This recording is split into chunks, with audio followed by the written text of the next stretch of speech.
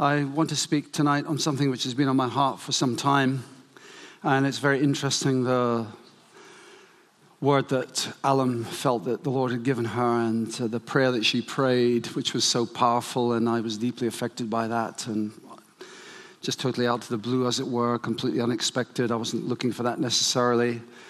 And then Sally as well coming up and encouraging us in the fire of the Spirit and things like that. Because what I want to talk about tonight is I want to talk about the Holy Spirit. I want to talk about us being filled with the Holy Spirit, baptized in the Holy Spirit, immersed in the Holy Spirit. I want to encourage us all to be filled, baptized, immersed. And we're going to give opportunity for you to be prayed for later on. I want to encourage us all to experience His presence and His power. I'm also going to encourage us in the prophetic, hearing God and speaking what He is saying. Steph Liston the other week came and spoke at one of our midweek celebrations, and he felt stirred to give us a prophetic word. As I was sitting there listening, some of it really resonated with me. I was weighing it up as he was speaking, and I've been thinking about it a lot. And I've listened to the audio file several times, and I've read the transcript again several times. I've spoken with Neil and John and Richard Lodge about it, and we're kind of feeling the same kind of things.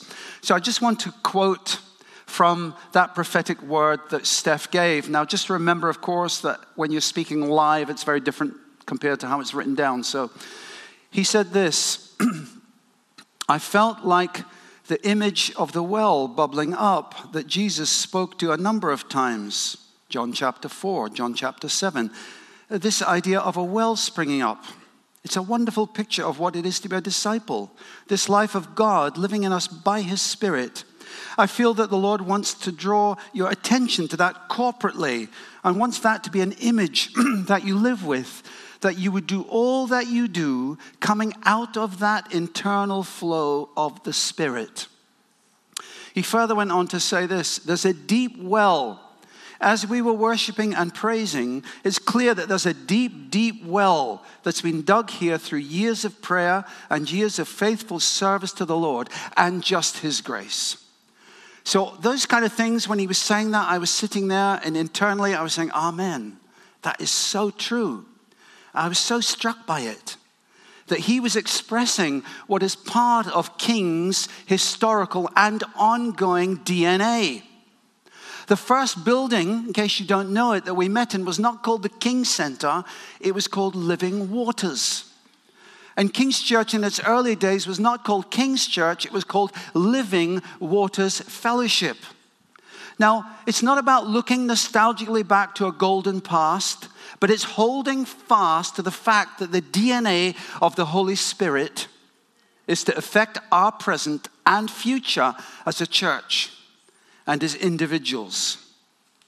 Now, to go back to the word that Steph said when he mentioned John 4 and John 7, in John 4, Jesus came to a well and wanted to drink. The Samaritan woman by the well. And he asked her for a drink, and they got in conversation.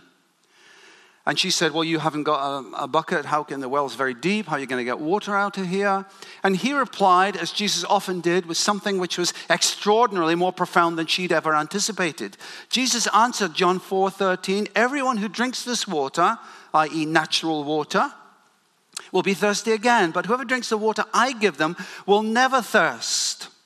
Indeed, the water I give them will become in them a spring of water welling up to eternal life. So Jesus here, again, he's talking about the Holy Spirit. That this is something that he wants to give all his followers.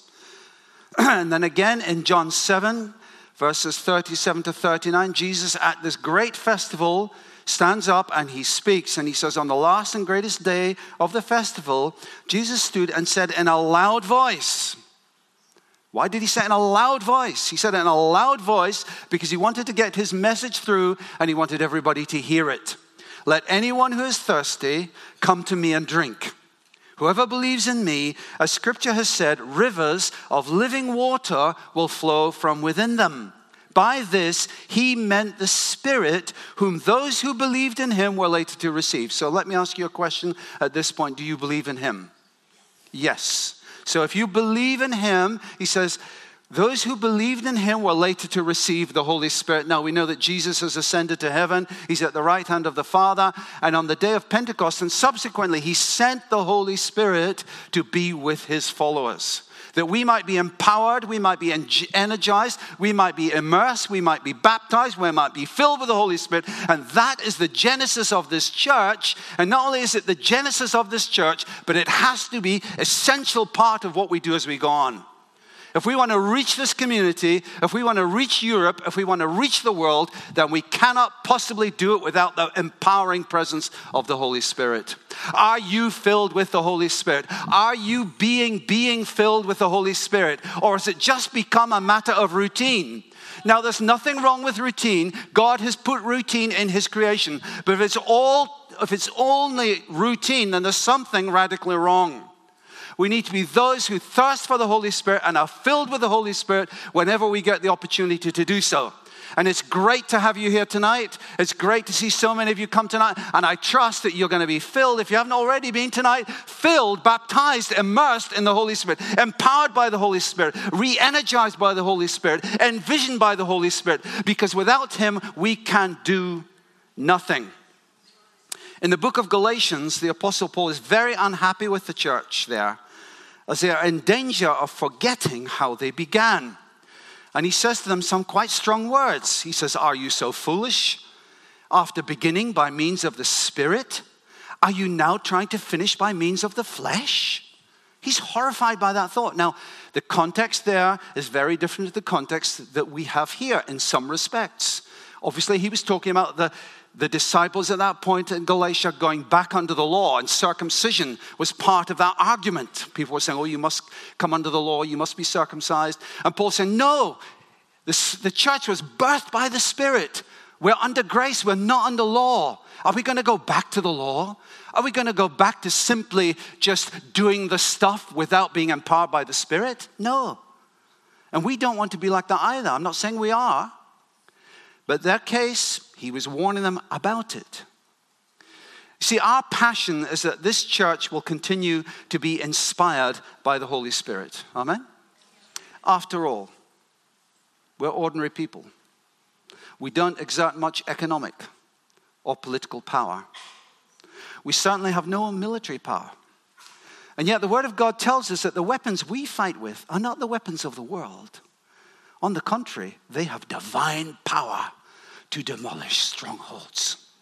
Well, I trust in this 40 days of prayer that as you're praying and hopefully fasting from time to time, that you're praying that some of these strongholds will be demolished. Amen? In the lives of individuals, in the lives of communities, and in the lives of nations. That these strongholds will come tumbling down. But it's not by might, nor by power, as we've heard, but by my Spirit, says the Lord. And I don't know about you, but I've been really both inspired and challenged by the thought of the Jericho prayers. Now, I'm assuming some knowledge here if you've been following our prayer booklet. If you haven't, then please grab one at the end or grab one of us and ask us, what are you on about when you talk about Jericho prayers? But in the days of Jericho, when the people had to take the city, the Lord said, walk around the city 7 times, and then the last day, walk around another 7 times, and then shout, and the walls will come tumbling down. And John was encouraging us to have some Jericho prayers where we were just praying on a very regular basis. And I know that I've been challenged by that and inspired by that. And I'm praying for some walls to come down. I'm praying for some walls to come down in the lives of individuals. In fact, some of you sitting here, you might be surprised I might be praying for you. And I hope you're praying for me. It'd be great that the walls come down and that the power of God and the kingdom comes. The Spirit of God, we need him to do that. I can't change people's hearts. I can't do it. I can give advice. I can point people in the right direction. I can give them appropriate things to do and readings to do and so on and so forth. People to see, counsel to take. But I can't change people's hearts. And I can't change nations. I can't do it. I need the Spirit of God to be at work. We're ordinary people. But we're being changed by Jesus. And it was the Spirit of God in the very beginning. He moved across the face of the deep. He moved across the darkness. And God said, let there be light. And God is still doing that today in our lives. By his Spirit, he is producing light. And it's the Spirit of God who shines the spotlight on Jesus so that he's glorified in our midst. One of the things that we always want to have here in King's Church, High Wycombe, we always want to have Jesus central. It's like that a magnificent cathedral that you see at night and it's all lit up, spotlighted. The Holy Spirit comes and he illuminates Jesus for us, the Lion and the Lamb. I hope as we sang that song tonight, our God is the Lion and the Lamb. I hope that triggered something in your heart. I hope that triggered something of faith. I hope that triggered something of expectation, because that's who he is. And the Spirit comes and he illuminates who Christ is. So we need the Spirit to illuminate the reality of who Christ is. We need the Holy Spirit as well because he pours the love of God into our hearts. And if we don't experience a sense of the love of God in our hearts, then it just becomes a matter of routine. We need to be filled with the Holy Spirit to experience God's love again and again and again. We need the Spirit of God to give us an assurance that we are the children of God. Abba, Father, is the witness of the Spirit in our hearts. Do you have that witness? That the Spirit of God comes and he sheds abroad in your heart his love, and he gives you an assurance that you are a child of God. He gives you an assurance of where your destination is, that you're going to be with him in heaven. Not only that, but the Holy Spirit comes and he gives us a confidence in God. I hope you're standing on that assurance of who you are in Christ. That you're not defined by anybody else ultimately. You're not defined by your family. You're not defined by your friends. You're certainly not defined by your enemies, but you're defined by Jesus himself. And I love that song as we sang it tonight, and I'm loved by you. Simple, but profound. You're a good, good Father, and I'm loved by you. I'm loved by you. That is what defines who you are. You're loved by him. And the Holy Spirit comes and he reassures us of this truth. We need to be filled with the Holy Spirit. And another reason we need to be filled with the Holy Spirit is this: because we leak. I don't know about you. I found it a hard day today. Very tough. It was a fast day, as we've, designated our fast day today. It was hard. I really found it very difficult. And so when I came tonight, I didn't feel the fire. But as we began to worship, something was rekindled in my heart. I realized I'd leaked a lot in the last few days. And as Alan was praying, the Holy Spirit again came and re-energized me. We need to be filled afresh with the Holy Spirit. And we're going to pray later on for those who would like it. Steph also said, point 2, be prophetic, he said. He said, I feel like the Lord wants to particularly stir those of you that particularly prophetically gifted. There's some prophets in the mix here, and wants to bring a sense of importance and emphasis and underlining to that. In other words, he was saying, you're a prophetic people. And I remember a few years ago, Frank, who used to lead the church, gave a sermon which I still remember. Certainly I remember the headlines, and the headlines were this: are we pioneers or settlers? And he was saying that actually as a church we're pioneers. We're not settlers. We're not people who are going to settle down to sort of cozy religious huddle. No. We have a destination. We have a vision. We're going somewhere. We're pioneers. And part of that is to have a prophetic edge. And it's something that we should be seeking and encouraging as we go along. Hearing God and speaking the now word of God. Paul encourages Timothy to fan into flame the gift given him. Has the Lord given you? And in fact, the Apostle Paul says, yes, I want everybody to speak in tongues. Everybody had to have that wonderful edifying gift. But I want you even more to prophesy. Because when you prophesy, you build people up. You encourage them. You strengthen them.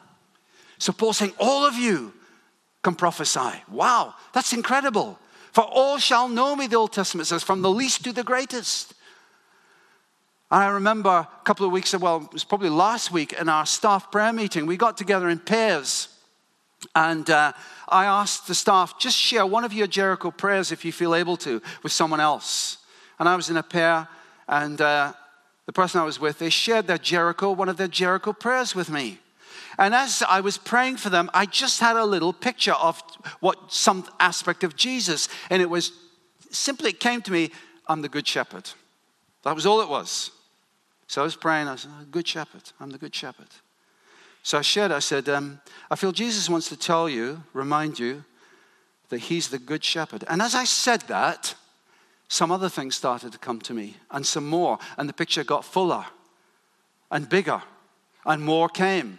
And the more I shared, the more came. It was a bit like a wall with a small door in it. And as I opened the door, Jesus is the good shepherd, then I came into this garden. So sometimes what we need to do is we need to just step out in faith with the little that the Lord has given us. And who knows, he may well add more to what he's already given us. How can we fan into flame the gift that God has given us? Well, we need to be filled with the Holy Spirit. Are you filled with the Holy Spirit? We need to be baptized. We need to be immersed. When you go into the pool here and get baptized in water, do you know it? Do you experience it? Or do you go into the water and come out and not recognize that you've been in the water? That's a daft question, isn't it? Yeah? So if you're baptized with the Holy Spirit, do you know it? Do you experience it? Of course you do. You know you've been filled with the Holy Spirit. You know you've been baptized with the Holy Spirit. Jesus gets completely illuminated to you. The Holy Spirit will lead you into truth about who he is. So we're going to give opportunity for you to be prayed for. Our desire as the leadership team is that you will be filled with the Holy Spirit. I don't know about you. I want to be filled with the Holy Spirit. I want to be immersed in the Holy Spirit. I want to know the joy of the Lord is my strength. I want to bear the fruit of the Spirit. How about you? I want to have a confidence in God about where we're going. I want to be in that pioneering party. I don't want to be settling down. And I was so encouraged. Someone coming into land very quickly now. I can't remember who it was. It was Richard, in fact. It was Richard. He said about the latter years, didn't you? You said the over 50s. And it was funny you said that because when I was standing there, I had virtually the very same thing. That the older generation, hey, you older generation, now 50 is quite young, really. Let's face it. You know, come on. 50 is the new 40 or 35. Yeah, we know that, yeah. But anyway, you 50 pluses, come on. To quote that famous saint, Delia Smith, let's be having you. Where are you? Now, I appreciate you serve the church well, so bless you. But, blessed are those in whose heart are the highways to Zion. I want to tell you, those of you who've been in the church sometime and you're in that age group, the best definitely is yet to come. And I'll tell you this, maybe outwardly wasting away, but inwardly being renewed.